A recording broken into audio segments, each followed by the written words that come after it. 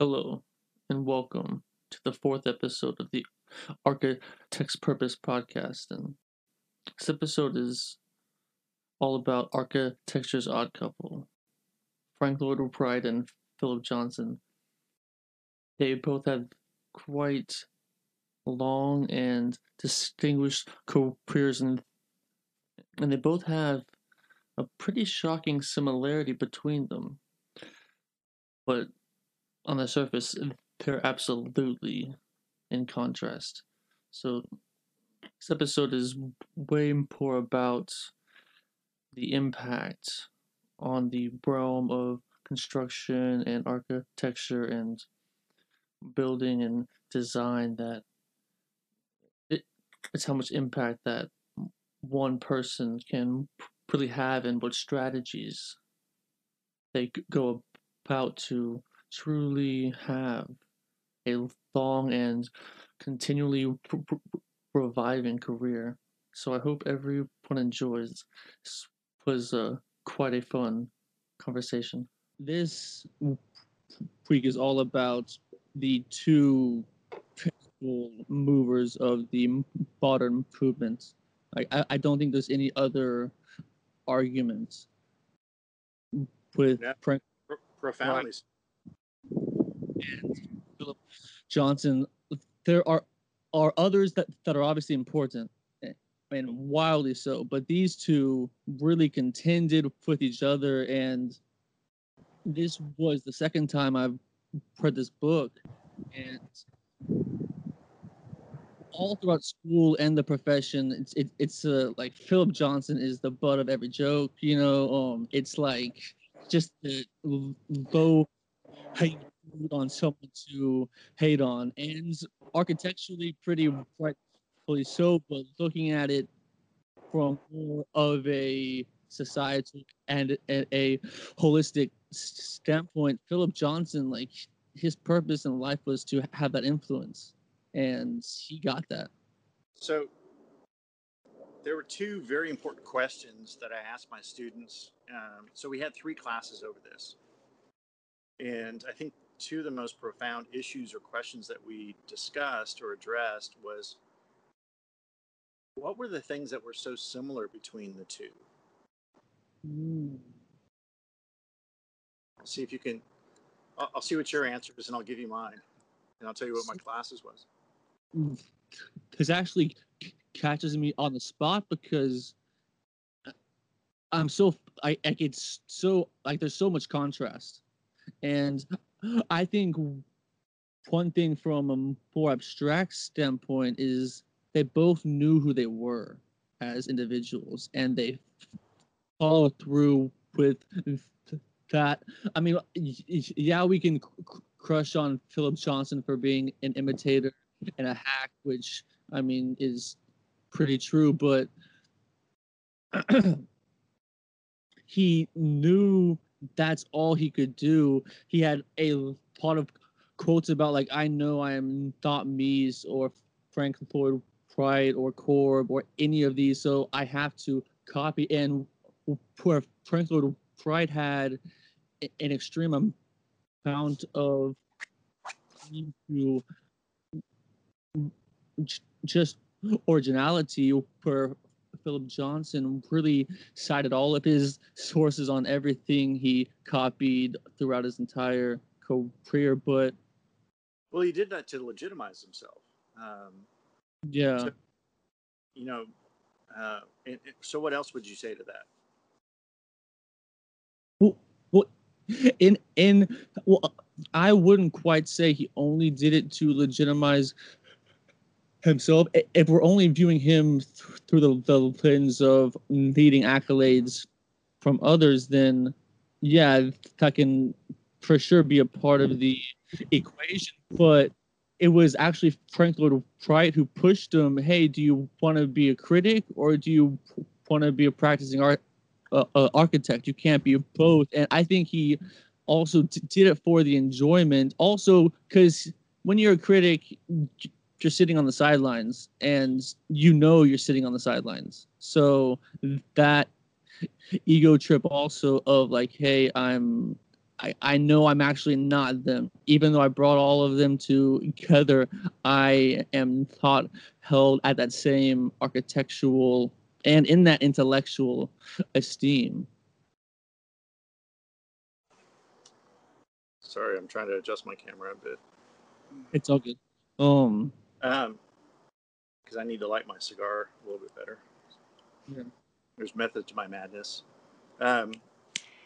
So the ways in which they are similar, it's clearly through the notion that they were able to reinvent themselves over the course of their careers.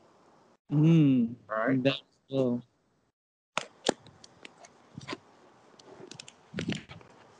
Sorry. There we go. So they were able to reinvent themselves in their careers. So if you look at Frank Lloyd Wright, I mean, one of the statements in the book that I found to be extremely insightful was the fact that if you take the beginning, middle, and end of Frank Lloyd Wright's career, the book very clearly states that it really could have been the buildings that he designed in those eras could have been designed by 3 different architects. Yeah. Which is pretty amazing that at 80 some odd years old, at the twilight of his career, first of all, he did his most profound work. Yeah, it was not even quite the twilight. It was pretty on that uptick, and then it's like, well, you can't live forever. But clearly was something that could have been done by 3 different architects. And so he proved himself, like Madonna, able to reinvent himself, not for the public's sake, but for his own sake, for the sake of creativity, for the sake of pushing himself to excel. Yeah. And Johnson was an architectural chameleon. And so, we talked a lot about that. We talked about, okay, well, who's Rourke and who's Keating and all of this. And, clearly the students, obviously fell on the side of Rourke as Frank Lloyd Wright and Johnson as Keating, because Johnson really was subjugating himself to the opinions of the masses as he reinvented himself. But Frank Lloyd Wright did it in a way that was pure, that was inventive, that was insightful in a way that we've rarely seen, and certainly in architecture in a very unique way. But he did clearly reinvent himself in 3 very distinct phases. So that is a similarity between the 2 of them that you can't deny. Yeah, in that they did constantly change. It was also interesting to really see how all over the map Johnson was on, especially in a lot of times reverting to classicism as the pinnacle. Excuse me. But between the 2, what is that intent, and also what is the follow through? I mean, especially in the physical built work, you can tell that Johnson is trying to do what Mies and Korb and others are doing. First, Franklin Wright, he's really trying to push the creativity and the intellect, and it's both through their admitted statements, but also through their work. I mean, we don't study any Philip Johnson buildings. Like, yeah, the glass house is in the textbooks, but we turn to the next page and we look at the Farnsworth house, because technically it was just before, because it was his house, so he just funded it himself and just built it, versus Beast really had a client to contend with. So the other big issue that we discussed and debated and still comes up in our discussions after, I mean, with the finishing up the Fountainhead and even looking at Gropius, is the idea that the role of the architectural critic in society, it didn't really exist until Philip Johnson came on the scene. they had not had a curator of architecture until his 1932 show of modern architecture, in the international style. That was a seminal, pivotal moment in the careers of many European architects stumbling on the scene in American architecture. And it was also a pivotal moment for Frank Lloyd Wright, who saw that in some ways perhaps he was way behind and he was a bit out of touch. And yet, through the Mesa House that he contributed to that show, did things that he had never done before. So he even reinvented himself for that event. And we talked a lot about that. We talked a lot about the fact that when he first heard about the show, he sent 2 crates of materials, and he thought it was going to be a show all about him. And, what an amazing ego this guy had. It was just, oh yeah, you're going to curate a show on architecture? Well, here's all of my stuff. And Johnson's like, no. You're just one contributor among 20. And when he found out about it, he's like, fuck this. I don't even want to send you any of my stuff. And it took intervention by others to even compel him to submit the drawings that he did. And the drawings that he did weren't of a project that he had actually completed. It was an imaginary project. Mm-hmm.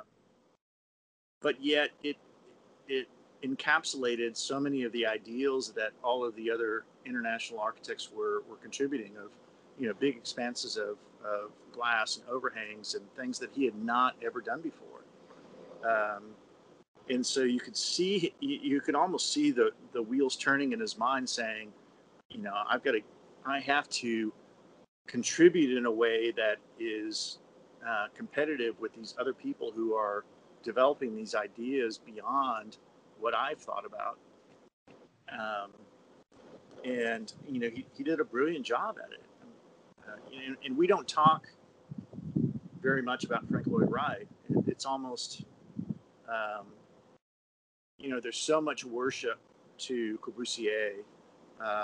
And I told my students that when I was in undergrad, there was a lot of discussion about Mies. There was some discussion about Frank Lloyd Wright. And in graduate school, in the postgraduate work, it was all about Corb. And and Frank Lloyd Wright was almost a footnote to all of that. And it seemed like, and part of it was because the East Coast schools, the Cornell School of Thought about architecture and design, which really started at the University of Texas, migrated up to Cornell, was all about the intellectual thought with regard to architecture. And Frank Lloyd Wright was a producer of work. He was not a writer about work. He was not a theorist about work or a theorist about architecture. He was he produced work, and he deigned to even write about a lot of his work. And yet Corbusier at 25, wrote a treatise about architecture that rivals, in some people's opinions, that of Alberti, that of Loget, and even that of Vitruvius. That if you mark in time those great treatises of architecture, you talk about De Architectura, you talk about the 10 books of architecture, you talk about Loget, and then you talk about Corb, the architecture of tomorrow. So in framing it in those terms, Frank Lloyd Wright is truly a footnote in all of that, but he wasn't. And I think people in architecture schools, they forget how much impact he had on society, and perhaps in his early years, yes, he was doing a lot of residential architecture in Oak Cliff, Oak Park, outside of Chicago. Brilliant, wonderful residences, but he hadn't contributed to public buildings very much. And I really like how he evolved during the course of this book into truly an architectural powerhouse. He was also one that was more of the artist and the sculptor than the hardcore, rational, intellectual type. And in that, you're gonna get some follies. You're gonna get some things that, that wall could have been thinner or X, Y, Z. And so in school, the very first semester, it is a drawing class, and we are doing a plan section, elevation, overlay, and a perspective in a very artistic way. It's not like it's supposed to be the scale, but it's not like it's a very, very clean one plan drawing. And someone did fall in water, and the only comment the professor really had was, "Don't do fall in water." Wow.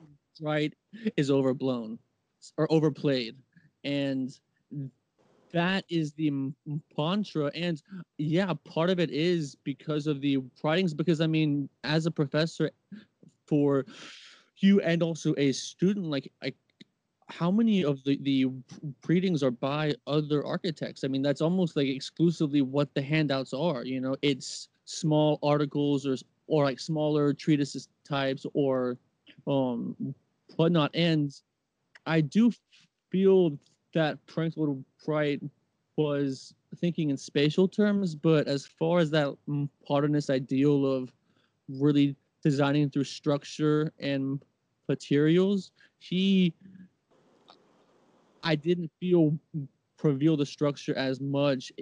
He was more almost the opposite, like kind of hiding it, because especially falling water, it's like, how is it even standing? And it's also cracking, but it's still that it's a lot more hidden versus, say, if Beast executed the same sort of plan, you would have had gigantic exposed I-beams on and on, versus the more organic type field that Prince Wright wanted, and a building being of the earth, and versus being extremely luxurious. And in school, I don't recall once looking at a Frank Lloyd Wright precedent. So I would postulate this, that Mies could not have done the Barcelona Pavilion if the Roby House hadn't been built. From a planning perspective, because what Frank Lloyd Wright was doing was the hearth was at the center, and the rooms were arranged around it in a spatial manner, and it reached out into the landscape in the same way that the Barcelona Pavilion, its walls reach beyond its roof and captures the outdoor areas in a very Wrightian way. You have to imagine or realize that Mies was obviously he was a huge fan of Frank Lloyd Wright, and the Wasmuth portfolio was revered. It was probably unknown in the United States, but it was revered in Europe because it had matriculated out to Germany and France and England, and all the things that were happening with this strange new thing about modern architecture. They were looking at what Frank Lloyd Wright had started with, and they were building upon it. And so I would strongly argue that without Frank Lloyd Wright, Mies wouldn't have been successful. He couldn't have done the Barcelona Pavilion. Because also that timing is crucial as well, because Frank Lloyd Wright being 30, 40 years everyone's senior, he grew up in that very masonry load bearing wall condition, because still really kind of wasn't out there, and so he instead kept the load bearing wall as the asset, and then it freed up so much interior space based on the volumes and the pace he set up, and in that, then a song comes Casa Domino, and then boom, you can actually blow out the walls. And then so, what's that spatial It's concept? Mason Domino. Sorry. Mason Domino. Damn, And close. Mason Citron. Mason Citron, Mason Domino. Mason Domino. Oh, cool. Appreciate the correction. I'm sorry, I don't mean to. No. I mean, it's crucial to kid stuff. Correct. But So again, look at what Nice did. Frank Lloyd Wright designed everything about his buildings. He designed the furniture. I mean, look at what he did at the Johnson Wax factory. He designed all the furniture for it. Look at what he did at the Larkin building. He designed all the furniture for it. And so all of this was, well, the Larkin building was earlier, and so that was it wasn't part of the Wasmuth portfolio, but in the houses that he did, he still designed, many of the furniture pieces. Do you not think that Nice saw that and said, dude, I can do this as well? I mean, I can not just stop at buildings, but I can design furniture as well. And Nice really wasn't, he was part of the Bauhaus tradition, because he took over as the director of the Bauhaus in the latter years of it. In all of Gropius, which we'll talk about in our next session, all of the teachings of that school was, designing a complete and a complete environment that included furniture and fabrics and wall coverings and carpets and the buildings themselves, obviously. And so Mies bought into that, but I truly believe that his viewing of Frank Lloyd Wright's work, not only in Berlin, but also when he came to the United States, had a huge impact on his ability to design an environment that included furniture. Because also not many architects were doing the building with the interiors completed. I mean, they might spec some furniture, but that's different than building it in or having it built specifically for this room, this house, what have you. So one question is, so you look at plans and especially Frank Lloyd Wright to Corb and Beast and the rationality and the rigidity of it. So what's your take or feel on a floor plan being prescriptive and one way to the point of even building in every piece to the ground or wall so you can't move it? Or on the flip side, have it so the furniture can be moved at the need, or not even just furniture, but the interiors. Because I even remember as a kid, a fun thing to do is to rearrange the room, or should there be one way the room should be? That's because your mother loved to move furniture. Yeah. And being praised on that is like, okay, the couch isn't in the same place it was. So, so like intellectually speaking, I mean, for instance, look at the Glass House, or let's actually look at Farnsworth. Those rooms aren't moving. They're there. No, but think about what did Philip Johnson do? He bought all Mies furniture, and he put it on a area rug. What did he call it? Do you remember? He called it the Raft. Yeah.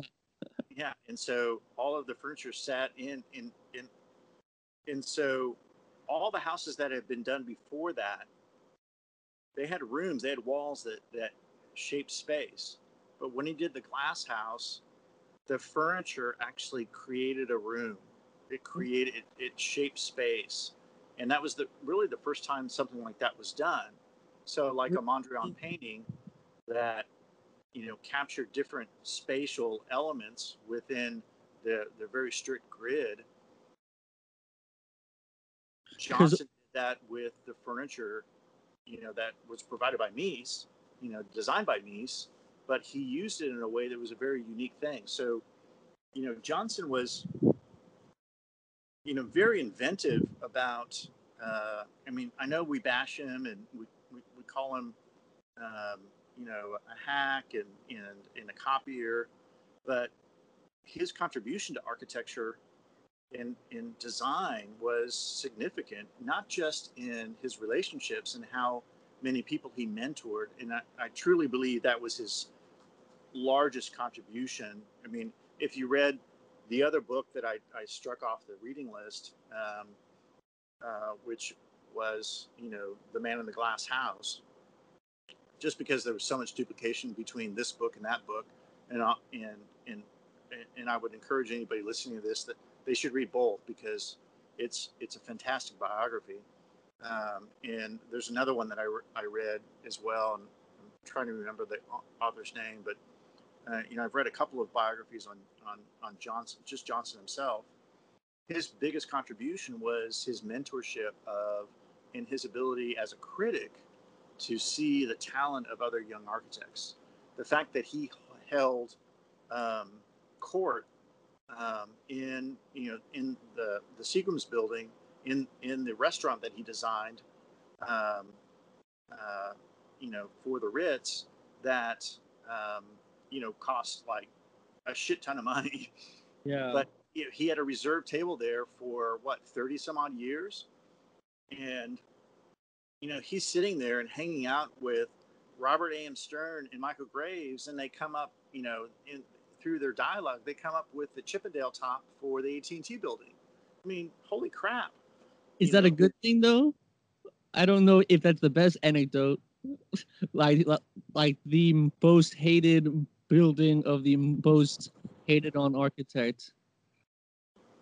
I mean, but also on the flip side, so if you're Ellsworth Tooley, you go, the public loves it, and it's a brilliant building. Did they?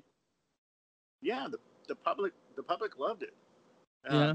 All architects hated it because it was pastiche. It was Yeah. it was a cartoon of architecture, and Johnson celebrated the fact that he created a cartoon of architecture because he wanted to be, part of it is he wanted to be in the limelight, which he was, but part of it was that he had influence on how architecture was created and performed and done. Certainly during the early 80s through the early 90s. For a decade there wasn't any architect that didn't have and wasn't influenced by Philip Johnson. Um, and many of them went on to do really great work. You have you can like or hate Robert A.M. Stern, but he's written prolifically about architecture and influenced architecture in an amazing way. I'm not a big fan of his architecture or of his work, but I'm a big fan of how much he's influenced work. And he put out a book recently. Um, it's uh, it's called Pedagogy in Place, and it's all about placemaking, and it's all about the the creation of place in an educational uh, context. And you can't deny that even Stern has had an amazing influence. You may be a lover or hater of his architecture, but as an influencer from pedagogical or teaching or methodological point of view, he's really affected many of us in the practice that we are currently in. So in Michael Graves, having worked with him uh, in the early 80s, or actually in the late 80s, um, one of the things that I took away from my work experience with him was the idea of using precedents. I didn't even, as an undergrad, um, I didn't even know really what a precedent was. Really? And that, using other buildings to help inform your ideas about the building that you're designing, it was not something that was taught in the undergraduate curriculum. It was more of a gut feel, um, and so I like to say that my educational experience was West Coast for undergrad and East Coast for grad school. Um, you Yeah. know, So they didn't really teach you how to design in undergrad. That seems. well, no, they taught you how to design in a different way. It was taught through, experientially. Designing a building that you could experience, or designing a building that had, certain emotional characteristics to it, versus based on, well, this is a reference to the Roman baths, or this is a reference to, um, you know, uh, uh, something in the Beaux-Arts tradition, or this is a reference to something Well, else. yeah, I do think that those sorts of almost arbitrary preferences, it depends on how you do it, but the precedents I find way more useful are the ones around actual productivity, and that more comes from being informed from the plan and or section than whatever the form actually is of it. Because I don't, especially with postmodernism, I have like a love hate thing because some of the buildings are just so funky. I'm just like, I just can't help but laugh or smile at it. And But in you have to keep it in the context of what it was doing. So, no, and and that's my what I point. what I've told my students is that modernism's failure was not the brilliance of Mies or Korb or Gropius or any one of the other really great modern architects, early modern architects. It was the failure in the supplanters and secondhanders and copiers of that work, who were not as ingenious as those originators. And so they didn't understand the work, that they truly didn't understand Mies. They truly didn't understand Korb. They were just copying forms. And in that, they created these buildings that had no human scale, no sensibility, no um, uh, intuitive wayfinding, no ability to, even know where the entrance of the building was. And they created these banal buildings in trying to copy something that was difficult to replicate. So you take the Seagram's building as an example. An amazing structure for its time. And if you walk along Park Avenue, it's the only building that's set back from the street edge. And you're walking along, and all of a sudden there's relief in the city, which is desperately needed in a place like New York. And the building sets back and creates a park-like setting. There's two fountains that are out there that are totally occupied all the time. And it's this shining beacon of beautiful simplicity. And even SOM, when they copied it, they didn't quite do it the same kind of justice that Mies did. It didn't have the same kind of finesse and elegance to it that the Seagram's building has. And so if SOM couldn't get it right, I mean, Joe Schmo, architect over here, certainly didn't get it right, and that mistake was repeated over and over and over again. So postmodernism was a reaction to that. It was, we need to try to bring back some of the intrigue and elegance and um, and qualities that draw people into buildings, and visual references to past building shapes and forms that people can recognize and understand and operate in. And I told them that um, when Colin Rowe wrote Colin Rowe wrote the introduction to Michael Gray's first monograph, and it's called A Case for Figurative Architecture. And he lays out in a beautiful way the terms of postmodern architecture. And every architectural student should read that essay and understand it, certainly in its context. Now, I'm not certainly advocating that we go back to that, but it, for somebody who was committed to doing white architecture, which Graves was from the beginning, he was one of the New York Five. He's the only one who really migrated away from that in a very distinct way, because he wanted to bring back into uh, the human psyche this notion of figurative architecture and how profoundly it can influence your ability to perceive and understand buildings. Um, and so I pulled back and I said, okay, well, who can name the New York Five? Do you guys even know who the New York Five are? And of course, I had to walk them through that. And then, 2 or 3 classes later, I'm like, okay, we talked about the New York Five when we were talking about Gropius. We went back to the New York. Okay, do you guys remember who the New York Five were? And, for the most part, they got most of them, but it's only 5 names. And I said, listen, if you don't get anything from this class, you should remember who the New York Five are, and you should know what their architecture stands for, and because that is, again, another seminal moment in understanding precedent, understanding architectural history, understanding where you are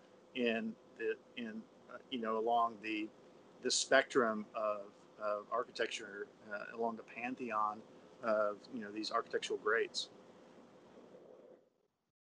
Because it seems also that,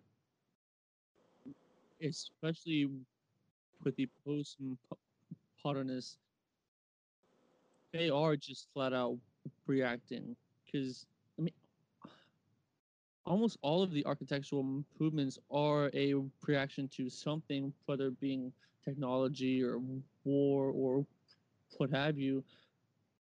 But the realm of architecture and construction is churning to such a degree that we hadn't quite seen before. And then these different groups are then studying it, and in that questioning it, because I don't think it was just outright bashing. It was more like experimentation. Um, so Yeah, it at the same time, you had innovators like Chris Alexander on the West Coast, who was preaching the complexity of all of these interstitial spaces between buildings, and pooch outs and um, you know alleyways, and these different areas that are shaped by the imperfections of architecture. Um, so you had that contrast to what was happening in the postmodernist ideology on the East Coast, and the two actually worked kind of hand in hand to create a new way of thinking about architecture. But you're right. Um, each architectural era is a reaction to the previous one. You have deconstructivism reacting against postmodernism, um, and and you have new modernism reacting against the what they say is the arbitrariness of all the curvilinear forms um, and parametric forms that are coming out of the deconstructivist movement. And so there's still, even today, a not only a dialogue but a contrast between what I would classify as new modernism versus more of a parametric deconstructivist Zaha Hadid big architecture, kind of approach. And it seems for we've gotten really off topic here, but no, but I mean it all plays because it's all one thing throughout the book is the evolution and the change of the architectural industry and ideology, theology, whatever, and these two, they play a big role, but it's not like these two are 75%. These two are a small percentage of everyone else involved. They just were the forefront, most likely the most popular, and they both lived and practiced and were influential for a long time. I love the fact that the book sets up the contrast between what was happening at the Guggenheim and what was happening at the Seagram's building. It's so wonderful to see the sculptural aspects that Frank Lloyd Wright was doing with the Guggenheim, and the pure rationality that was happening with the Seagram's building, and they were being built literally at the same time, and it's just I love that, the yin and the yang of that, the contrast between the two is wonderful. Because they would both be in the history books as modernism, but they are wildly different. And I really do appreciate Wright's looking at it through the lens of organic architecture and trying to have the space rise and then everything else sort of responds to that. So I found this definition in the book of organic architecture, and it says an architecture that develops from within outward harmony with the condition of its being as as as distinguished from one that is applied from without. So I'm gonna try that again. Take your time. Yeah, an architecture that develops from within outward harmony with the condition of being distinguished from one that is applied from without. So that's like a bunch of fancy words for saying soul the soul of the design starts starts with a space versus the outward formal appearance that it actually ends up being. And that's absolutely true. I mean, again, if you look at the Barcelona pavilion, it's all about the inward facing out. It's all about the inward capturing the outside, which is very indicative of all of Frank Lloyd Wright's buildings. Even I guess with the notable exception of the Larkin building, because that was a very inward focused structure, and it was all about the 5-story volume and the skylights and that space and the Johnson wax factory and headquarters. It wasn't about kind of reaching out into the landscape, but certainly all of the earlier work of Frank Lloyd Wright did that. But when you look at the Guggenheim, it was all about the inward space. It was all about the spiral. The thing that I admire most about the Guggenheim was almost all of our architecture, with probably, I guess, the notable exceptions of some of the spaces that Rem Koolhaas does, and certainly some of the spaces that Zaha Hadid has done. is that it, you know, buildings were thought of as a series of horizontal planes, stories that you occupied. And I think if Frank Lloyd Wright had not done the Guggenheim, that Zaha Hadid could not have done the architecture that she had done, because for the first time there was no horizontal plane anymore. It was a continuous spiral, and it did away with these flat plates of things that you occupied, and it was just it was a corkscrew. It was a brilliant design. It was so inventive, so far ahead of its time, and nobody could ever have envisioned a project like that except for a mind, a genius like Frank Lloyd Wright. And truly, given that gift of the building, so to parallel it some to the Fountainhead, in treating it and especially comparing Frank Lloyd Wright to Rourke, I always had the sense of, Frank Lloyd Wright did not get his wine and building, his amazing commission that he can do whatever he wants, and a building that rises to the sky. And to be fair, he did not get a gigantic tower commission that he I think his tallest is what, 23 stories, the Price Tower. Um, but now that I'm thinking and meditating on it more, it seems that the Guggenheim was his wine, from especially a It was space. wide. Absolutely. He took something that, you had an entire city that was all vertically oriented.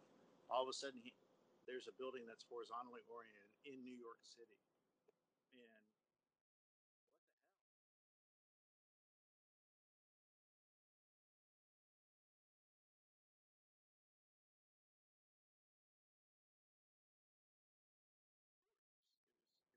It was a smaller building, but it was so profound. And I mean, I in school, that is one that it's not as if it's a precedent, but the Guggenheim is definitely on everyone's mind, and they know it's out there. And I mean, it's almost so figural, but it's really spatial. And I mean, at times, like, it's both for sure. Um, but it seems that with the overall spatial concept, he was pushing that a lot more than the structure.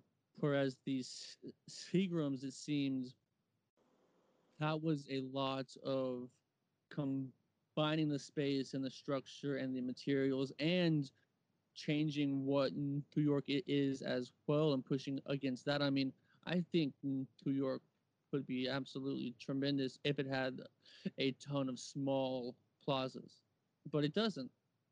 It has like some smaller parks, and those are tremendous. But as far as classical plaza, anything, it, it just, that intimate space doesn't exist in the concrete jungle Well, it does. I mean, one of my favorite spaces in the entire city as much is as it. is Paley Park. Yeah. Um, and it has a waterfall on one side. It I probably should have memorized its dimensions by now, but I think it's only about 60 feet deep and about 100 feet long. It's this very intimate space that you can that's approachable. That is two steps up from the sidewalk of New York, and so No. you have to rise up to go into the space. But it's this beautiful, intimate place of refuge among the concrete jungle that exists in New York. And the thing about the Guggenheim, there isn't a plaza, there isn't a space outside of it. The space is actually on the inside. You go into it to experience that respite from the city. Um, the density that exists around you, and you don't get the same. When you go into the Seagram's building, yeah, I mean it's a two-story entry lobby, and it's beautiful, it's well crafted, and there is a plaza out in front. But in entering the building, you don't have the same um, kind of, you have a very different kind of experience as to walking into the Guggenheim, and in that space in the center, that void that he created, that inverted spiral, is that place of refuge, is that respite from the city.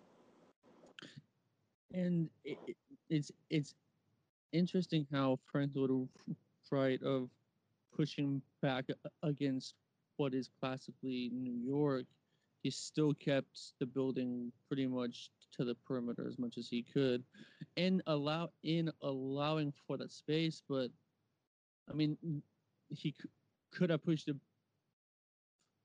back some, because what that void provides is a space for people to gather and then look upon the building. I mean, there's way more people in plazas than actually in the church or in whatever the main building is, and allowing for that void.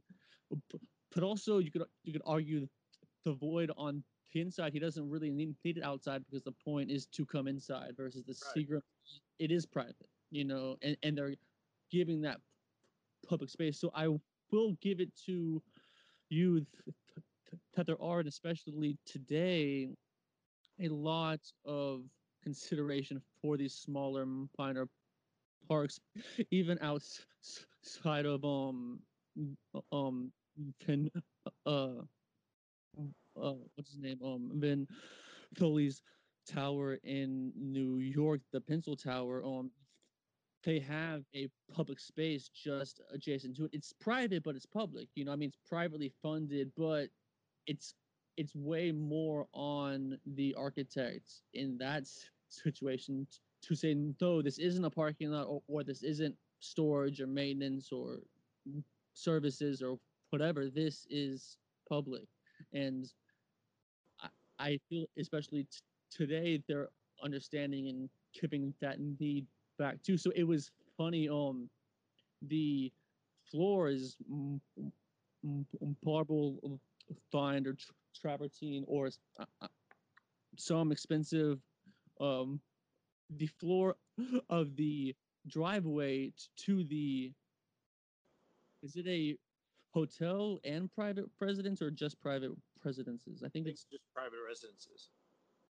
So the driveway up to it is just this beautiful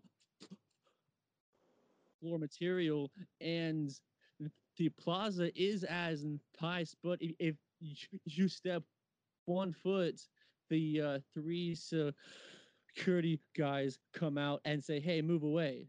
And I mean, that I'm speaking from experience. But coming back to that space given and that consideration for what the space is, that's at the essence of what the architect does. I mean, there's plenty of things.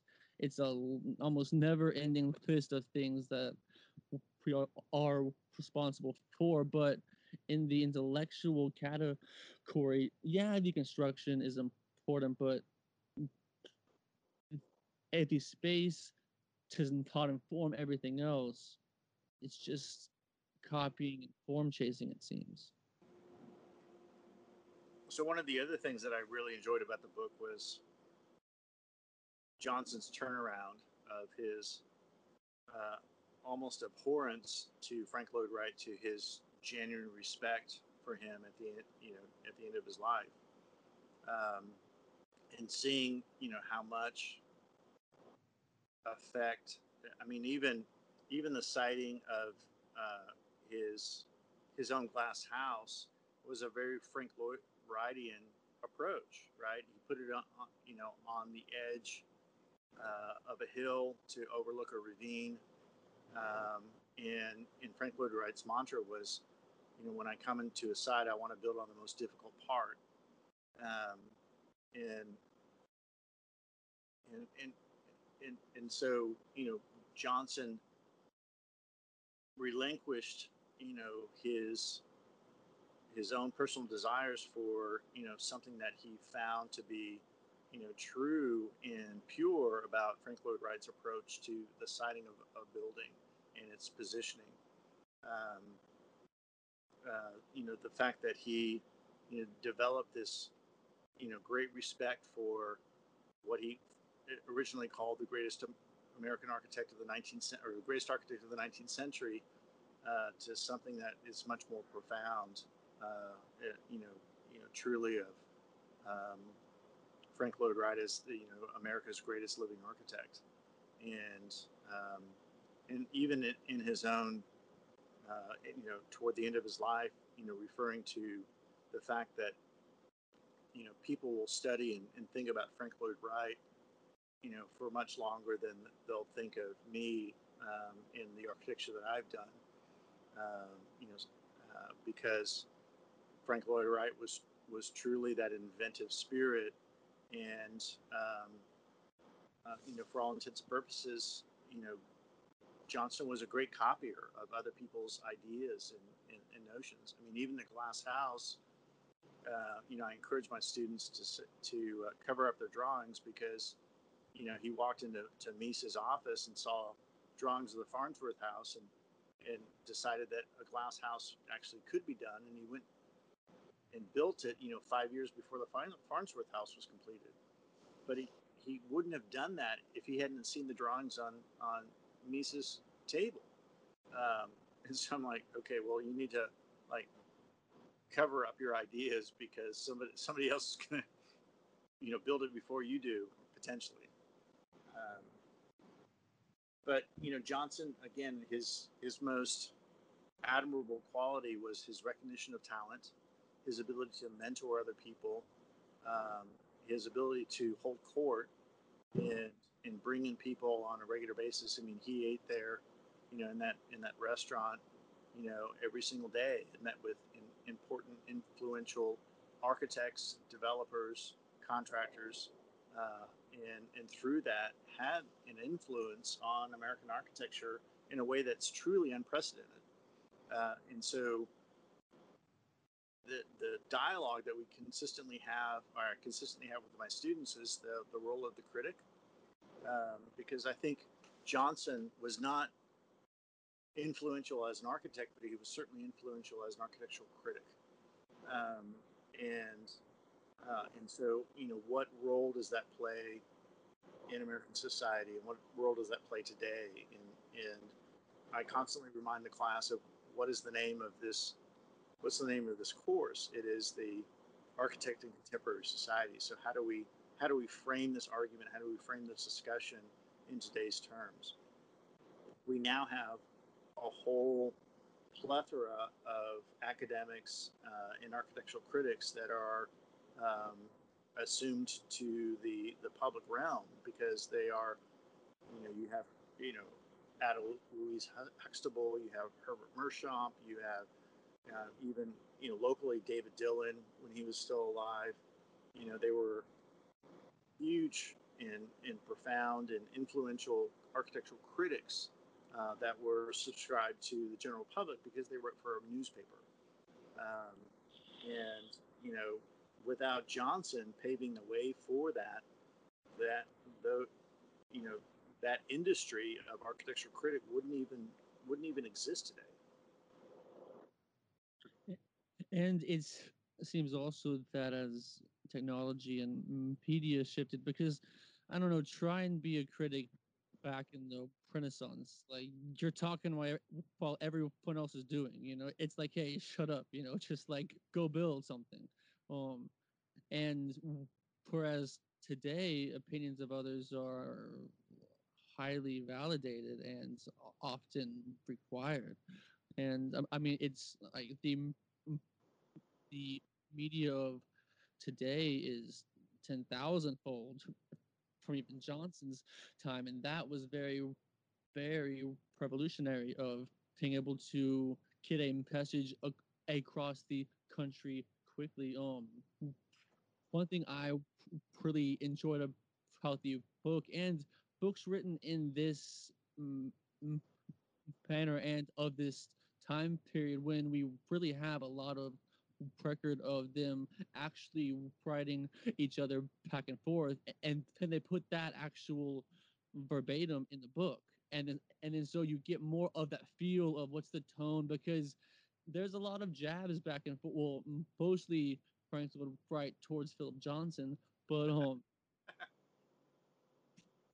but it was interesting how Johnson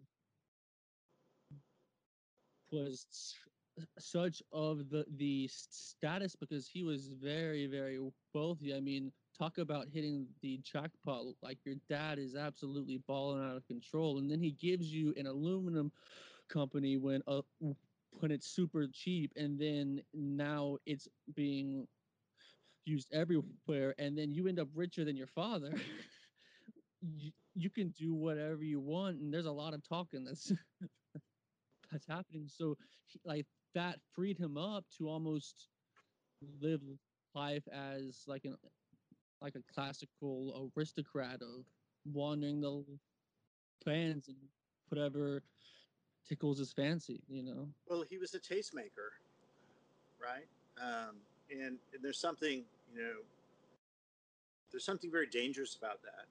If you look at, if you compare that to the Fountainhead and Ellsworth Toohey, um, his whole approach to tastemaking was to, um, proclaim the banal as extraordinary. Now, that was not Johnson's approach, but Frank Lloyd Wright, having not written about his work, I would have, but he was extremely elucidating when he was on stage, and people marveled at the things that he said, and he could carry on a conversation and talk about architecture for long periods of time, where people's mouths were agape, and their jaws were dropped because of not only the profanity that he used, but also the insight that he provided in talking about American architecture, talking about architecture in general. It would be, we have really nice, um, writings by, I've got a couple of books. One is, Kahn's Conversations with Students. I have Oh, yeah, another that one's uh, great. nice book on Rem Koolhaas's Conversations with Students. It would have been, I'm hoping that someday, maybe somebody will have recorded, these some of these interviews, and for Frank Lloyd Wright in a small book that talks about his discussions about architecture, because when you read about them in a book like this, it almost leaves you wanting to say, well, what did he actually say on stage? What were the words that he used? Because the discussion, was recorded as profound and insightful and thoughtful and unique, and in some ways attacking, this and that, and you just wanted to know what he said, what were his words. And like, what are those specifics? What's the rhetoric, the jargon, the personality Right, behind? exactly. And a part of that, I think, has to do with the generational aspect as well, because recording things in such detail, at least early on for him. And I'm curious, I haven't looked into it much, but especially his apprentices at Taliesin. I'm blanking on a few of the names of these standouts, but I'm curious what they would have to say on working for him. I mean,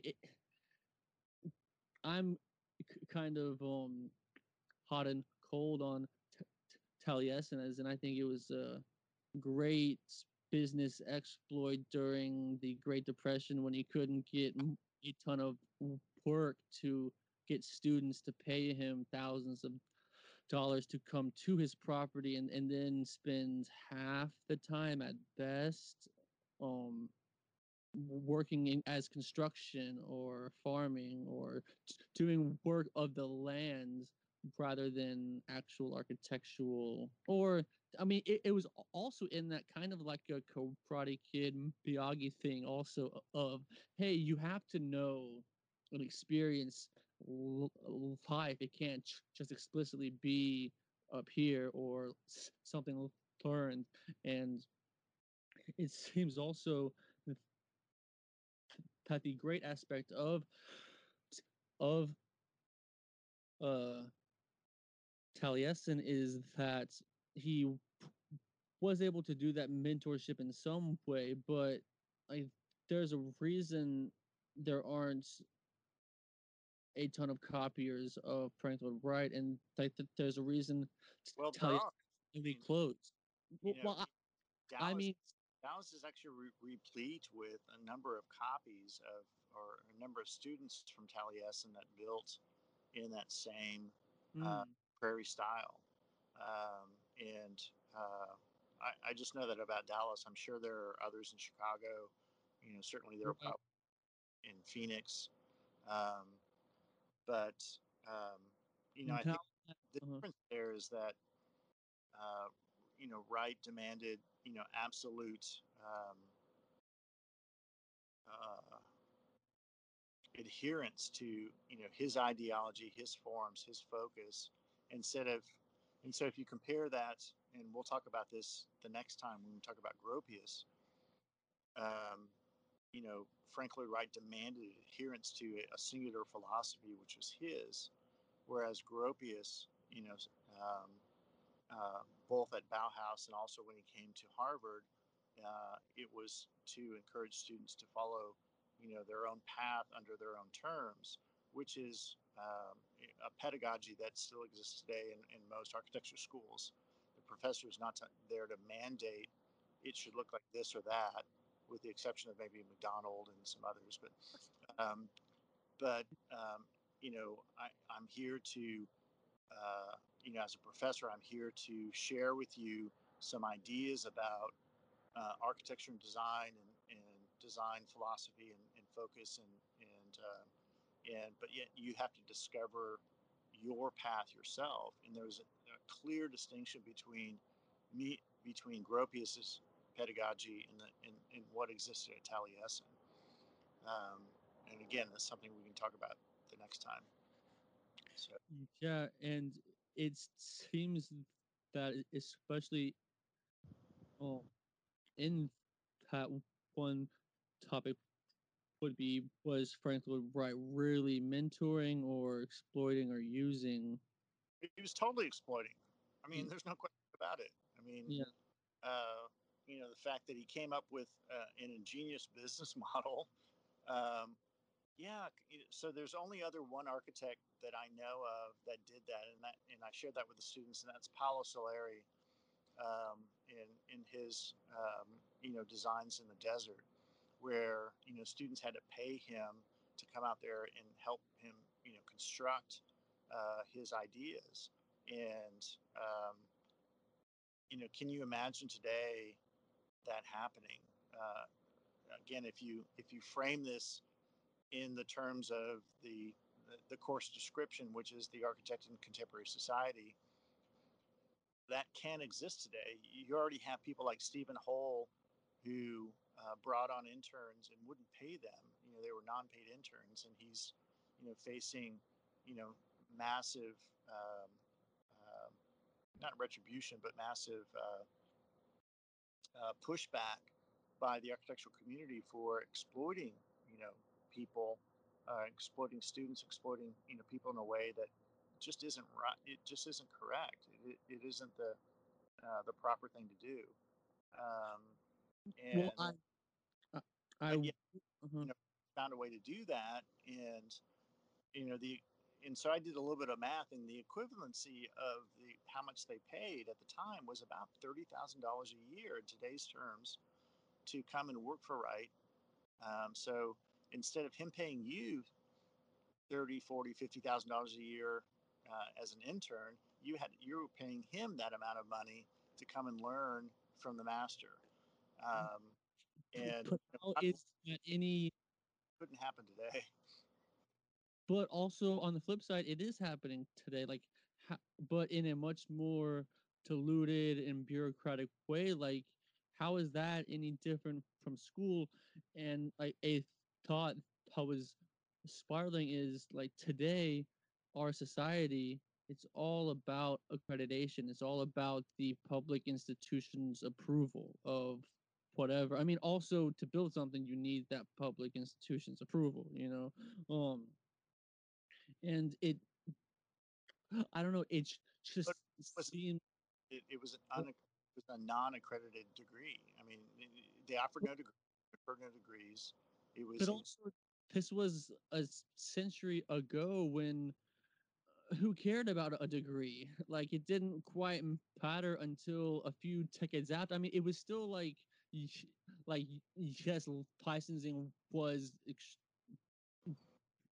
in place, but the real formal education, especially all of the generations leading up to that, it was way more experiential and apprentice of like. And I mean, I am like I really appreciate education, but going through the current system we have, I mean, I would have rather paid with that to go learn from, I don't know, Cool House or Bjork or someone, and dark. but I mean, I think you get the point, and I think we should have a discussion on Bjork sometime because, um, I don't know, he's just so popular, but also regiment. I don't know. He's enigmatic. I would He's say that praised in school though. Well, he's praised and bashed in school, which is interesting. he should be bashed in school. He's praised quite a bit. I would argue that one professor was basically just trying to copy him. He even like stole the slogan. I think the one he stole was like "Architects think big" or something like that. And I'm just like, you can't like I'm pretty sure his slogan is "Think big." Like you can't like just snag it. And I don't know, and that's back to who are you trying to be? Are you trying to be someone else based on their accolades that you perceive, or can you truly find yourself in what your strengths and weaknesses are, and also enjoyment? Because no one wants to live a life at a job you get no fulfillment out of whatsoever, and it's just, I mean, It's work eating all over again. but I would argue Keating was more than just a means to an end. He did get something out of it, but he was just chasing the fame and the glory and what he thought other people thought of him. And I'm like, you can't be playing that game at all. No, you can't. You lose your soul in it. And I think a lot of it comes down to being able to recognize and be aware when you are influenced by other voices, because like that isn't always a bad thing, like. No, absolutely not. I mean, you've heard me say it a million times. There's nothing new under the sun. You are truly influenced by the things that are around you, by the things that other people do, the things that people think, the things that people write. Um, but you have to find your own voice in how you reinterpret them, and that's what separates the true innovators from the followers. And especially today, like I don't think we need some grandiose brand new style theme. Like I think we need to distill it more and harness the technology we do have of today, and instead of trying, because also like in being on the job market, I'm researching just so many firms, and I'm seeing so many websites, and a lot of the a lot of them do high-end residential homes that all look the same, but they all look like terrible modernism. Like it's just like wood paneling and white paints, and like it isn't really doing anything besides looking expensive or looking nice. And I'm just like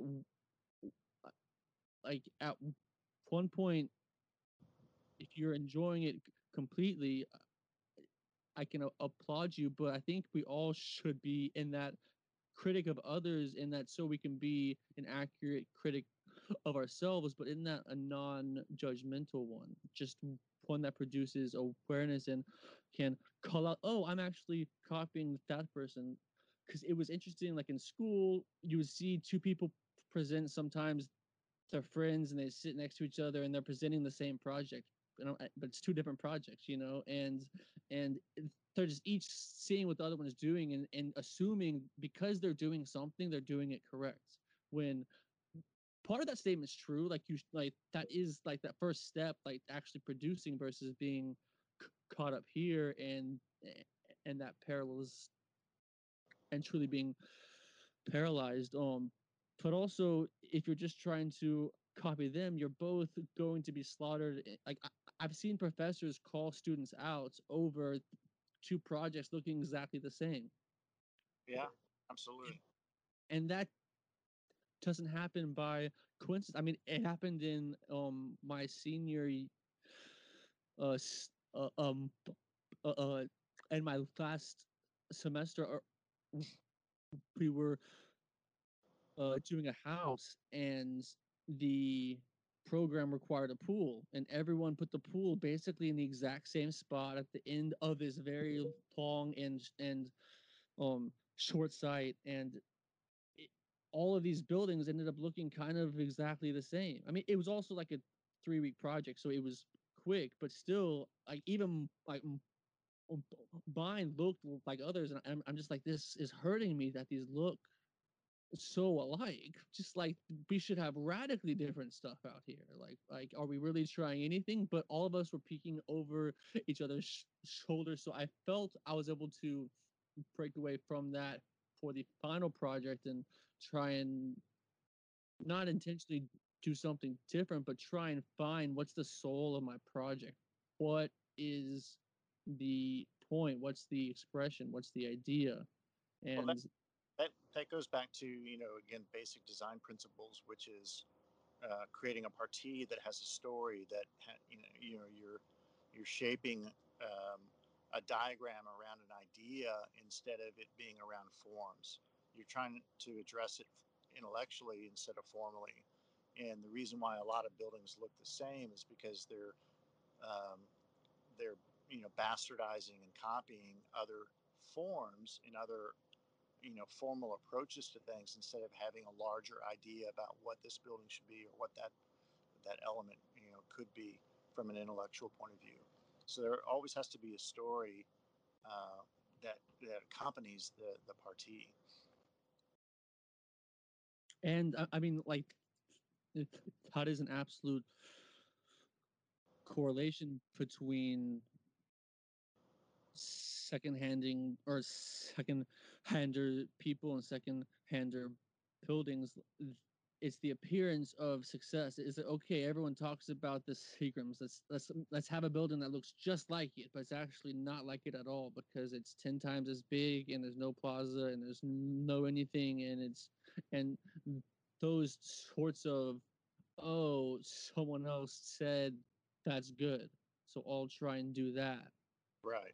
Exactly. Ever, like, you aren't ever going to get there, first of all, and it's already been done. Like, one thought I had during the peace discussion of tonight was, well, after he to the Seagrams, if he got another commission like that, he wouldn't have done the exact same thing again. He would have continued to push it and evolve and try something a little different, and he probably wouldn't have had Philip Johnson either. So, like, it Well, he probably, did a building similar to it in Chicago.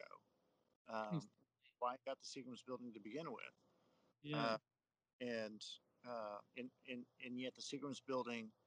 I mean, both the Lake Drive Wright project in Chicago, have a lot of aesthetic similarities to them, but they're very, very different buildings. They're very different sculpturally. They're very different from a plaza point of view.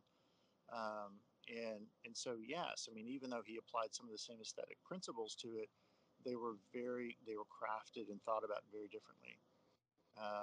And so, yes, absolutely. Each building is unique to its site. It's unique to its region. It's unique to its it is grounded to the place in which it's built. Then why am I living in a building that looks like all of the other buildings on my street? Like, that's the part that just crushes me. And like, I would like to. And it's easy. It's the thing that the difference between architecture and development is um, it's the financial reward of doing something that you've done before. There's an architecture firm, and I won't name them, but that's done a lot of student housing projects in South Florida, and they literally use the same floor plan and the same elevations in every single project, and because they make money that way. It's expedient, and it's something that's a known quantity, and it was successful in one place, and they believe that it can be successful in another place, um, and, uh, and that's, in my opinion, not the way to do architecture. Each building should be unique. Each building should respond to the site. Each building should have a different characteristic to it because of all of the other demands on it. If you built it next door to it, it might have some similarities to the first one, but if you built it 20 miles away, it should look very different. And in that, it seems also that the modernist, or a core tenet of the modernist movement, was affordable construction, not just affordable housing. That's obviously important, but after two world wars, they had a lot of rebuilding to do, and they only had so much money in some parts of these very, very torn up places. And it, it was an interesting point in the book when they pointed out how Philip Johnson really ignored that fact completely, and which is also why the Tugendhat House was probably his favorite, or what he revered as the pinnacle of modernism. And Right. I mean, that was a mansion. And versus trying to think of how can we either mitigate some costs, or design in like a cost first way, or at least a cost uh, in heavy consideration, versus, oh, this is an amazing space with vaulted whatever, it's super expensive, but it should be married to how are we going to actually get it built, versus, okay, here's my design, I need so many 2x4s or whatever. Well, this is a great segue to our next conversation, which is about Gropius and his passion for building for the masses. Yeah. So we can talk about that at our next one. But this has been a good conversation. Agreed. It's flowed off track and on track, and I've enjoyed it because you can really compare these two on an abstract level to a lot of different things, fictional and thought, and this next discussion is all about rationalism and pretty the heavy intellectual side of Right. architecture. Yeah. So, again, thank you. I always enjoy these a lot. So we will talk pretty soon, and so have All a right. great night. All right. Love you. Bye. Frank Lloyd Wright, having not written about his work, I would have, but he was extremely elucidating when he was on stage and people people marveled at the things that he said, and he could carry on a conversation and talk about architecture for long periods of time, where where people's mouths were agape and their jaws were dropped because of not only the profanity that he used, but also the insight that he provided in talking about American architecture, talking about architecture in general. It would be, we have really nice, um, writings by, I've got a couple of books. One is, you know, Kahn's Conversations with Students. I have Yeah, another sounds uh, great. nice book on Rem Koolhaas's Conversations with Students.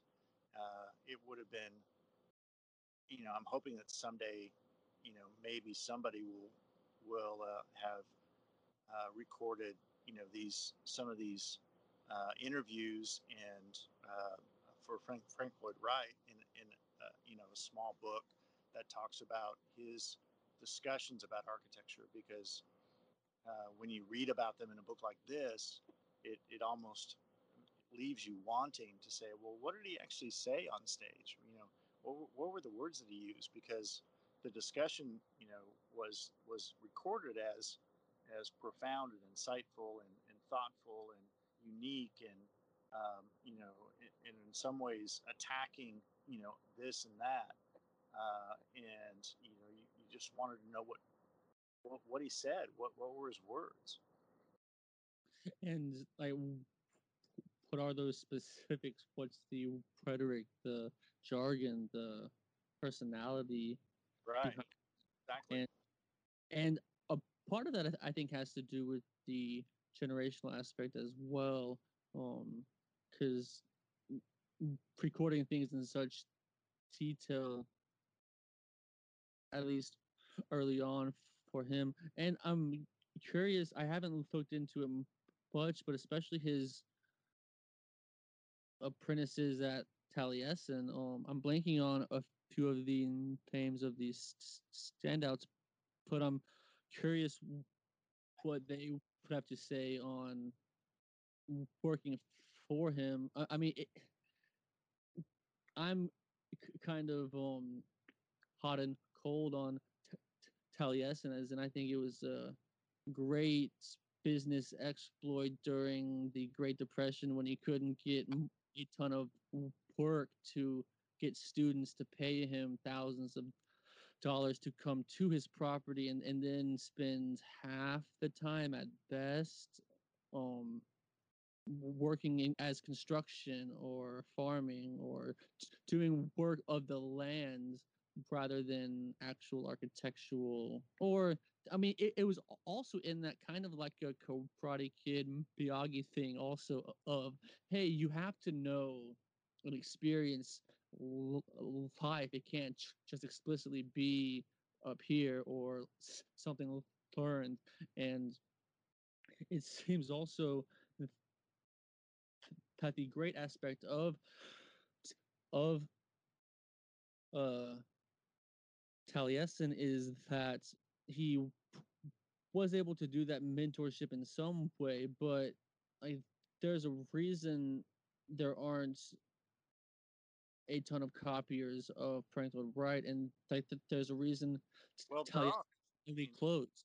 you Well, know, well I Dallas mean, Dallas is actually replete with a number of copies of, or a number of students from Taliesin that built in that same mm, prairie style. And I just know that about Dallas. I'm sure there are others in Chicago. Certainly there are right. probably in Phoenix. Um, but, I Now, think the difference there is that, uh, Wright demanded, absolute uh, adherence to his ideology, his forms, his focus, instead of and so if you compare that, and we'll talk about this the next time when we talk about Gropius. um, Frank Lloyd Wright demanded adherence to a singular philosophy, which was his, whereas Gropius, both at Bauhaus and also when he came to Harvard, it was to encourage students to follow, their own path under their own terms, which is a pedagogy that still exists today in most architecture schools. The professor is not there to mandate it should look like this or that, with the exception of maybe McDonald and some others.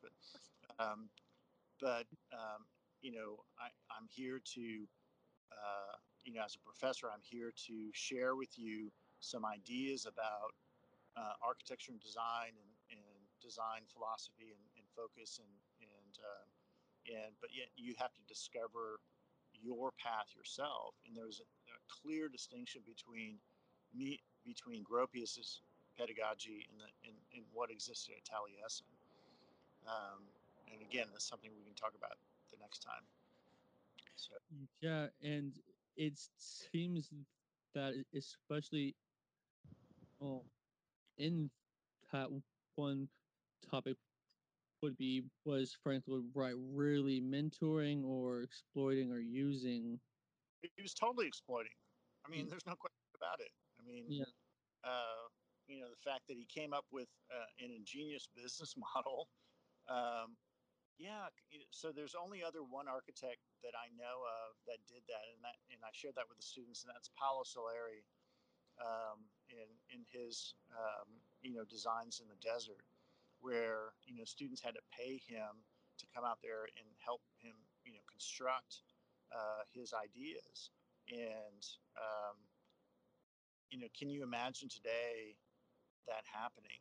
Uh, Again, if you frame this in the terms of the course description, which is the architect in contemporary society, that can exist today. You already have people like Stephen Hole, who brought on interns and wouldn't pay them. They were non-paid interns, and he's facing massive um, not retribution, but massive pushback by the architectural community for exploiting, people, exploiting students, exploiting, people in a way that just isn't right. It just isn't correct. It isn't the proper thing to do. Um, Well, and I, I but yeah, uh-huh. you know, found a way to do that, and the and so I did a little bit of math, and the equivalency of the how much they paid at the time was about $30,000 a year in today's terms to come and work for Wright. So instead of him paying you 30, 40, $50,000 a year as an intern, you were paying him that amount of money to come and learn from the master. Um, and But how is that any? couldn't happen today. But also on the flip side, it is happening today. Like, but in a much more diluted and bureaucratic way. Like, how is that any different from school? And like a thought I was spiraling is like today, our society, it's all about accreditation. It's all about the public institution's approval of whatever. I mean, also to build something, you need that public institution's approval. And I don't know, it But just it was seemed. it was it was a non-accredited degree. I mean, they offered no degrees. It But was also, this was a century ago when who cared about a degree? Like, it didn't quite matter until a few decades after. I mean, it was still like yes, licensing was in place, but the real formal education, especially all of the generations leading up to that, it was way more experiential and apprentice of like. And I mean, I am like I really appreciate education, but going through the current system we have, I mean, I would have rather paid with that to go learn from, I don't know, Cool House or Bjork or someone, and dark. but I mean, I think you get the point, and I think we should have a discussion on Bjork sometime because, um, I don't know, he's just so popular but also regiment. I don't know. He's enigmatic. I would He's say that. praised at school though. Well, he's praised and bashed in school, which is interesting. He should be bashed in school. He's praised quite a bit. I would argue that one professor was basically just trying to copy him. He even like stole the slogan. I think the one he stole was like "Architects think big" or something like that. And I'm just like, you can't like I'm pretty sure his slogan is "think big." Like you can't like just snag it. And I don't know. And that's back to who are you trying to be? Are you trying to be someone else based on their accolades that you perceive, or can you truly find yourself in what your strengths and weaknesses are, and also enjoyment? Because no one wants to live a life at a job you get no fulfillment out of whatsoever, and it's just, I mean, It's work for eating all over again. but I would argue Keating was more than just a means to an end. He did get something out of it, but he was just chasing the fame and the glory and what he thought other people thought of him. And I'm like, you can't be playing that game at all. No, you can't. You lose your soul in it. And I think a lot of it comes down to being able to recognize and be aware when you are influenced by other voices, because like that isn't always a bad thing, like No, absolutely not. I mean, you've heard me say it a million times. There's nothing new under the sun. You are truly influenced by the things that are around you, by the things that other people do, the things that people think, the things that people write. Um, but you have to find your own voice in how you reinterpret them, and that's what separates the true innovators from the followers.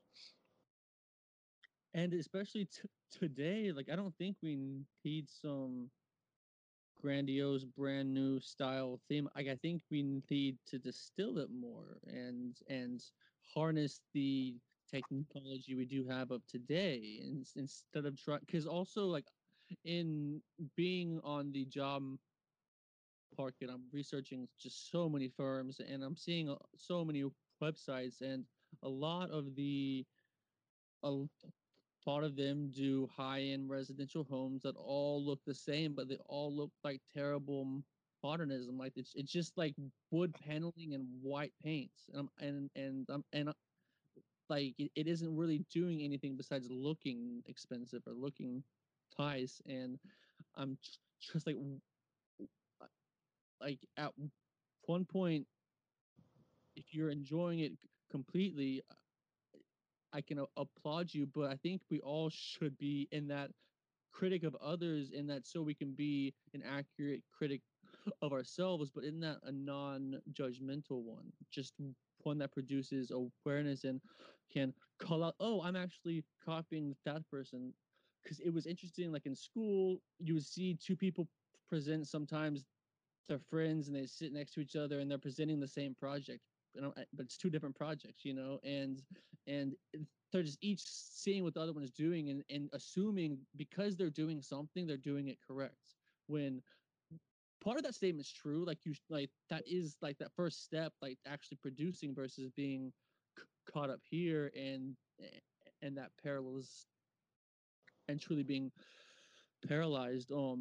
But also, if you're just trying to copy them, you're both going to be slaughtered. Like I've seen professors call students out over two projects looking exactly the same. Yeah, absolutely. And that doesn't happen by coincidence. I mean, it happened in my senior uh, uh um uh, uh in my last semester.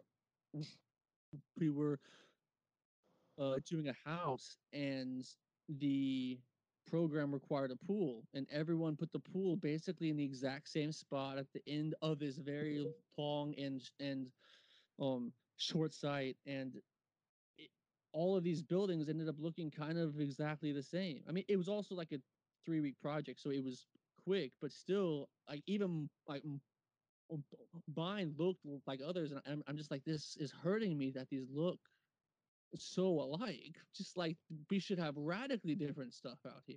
Like are we really trying anything? But all of us were peeking over each other's shoulders, so I felt I was able to break away from that for the final project and try and not intentionally do something different, but try and find what's the soul of my project. What is the point? What's the expression? What's the idea? Well, And that goes back to, again, basic design principles, which is creating a partie that has a story, that you're shaping a diagram around an idea instead of it being around forms. You're trying to address it intellectually instead of formally. And the reason why a lot of buildings look the same is because um, they're bastardizing and copying other forms and other formal approaches to things, instead of having a larger idea about what this building should be, or what that element could be from an intellectual point of view. So there always has to be a story uh, that accompanies the partie. I mean, like, that is an absolute correlation between second-handing or second-hander people and second-hander buildings. It's the appearance of success. Is it okay? Everyone talks about the Seagrams. Let's have a building that looks just like it, but it's actually not like it at all, because it's 10 times as big, and there's no plaza, and there's no anything, and those sorts of, oh, someone else said that's good, so I'll try and do that. Right.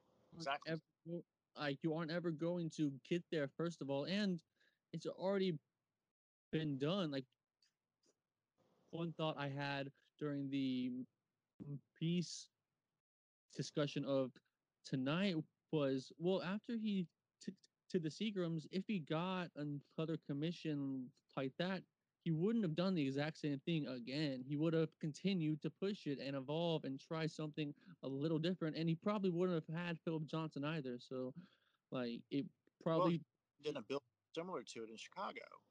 Um, why he got the Seagram's building to begin with, yeah. uh, and and yet the Seagram's building.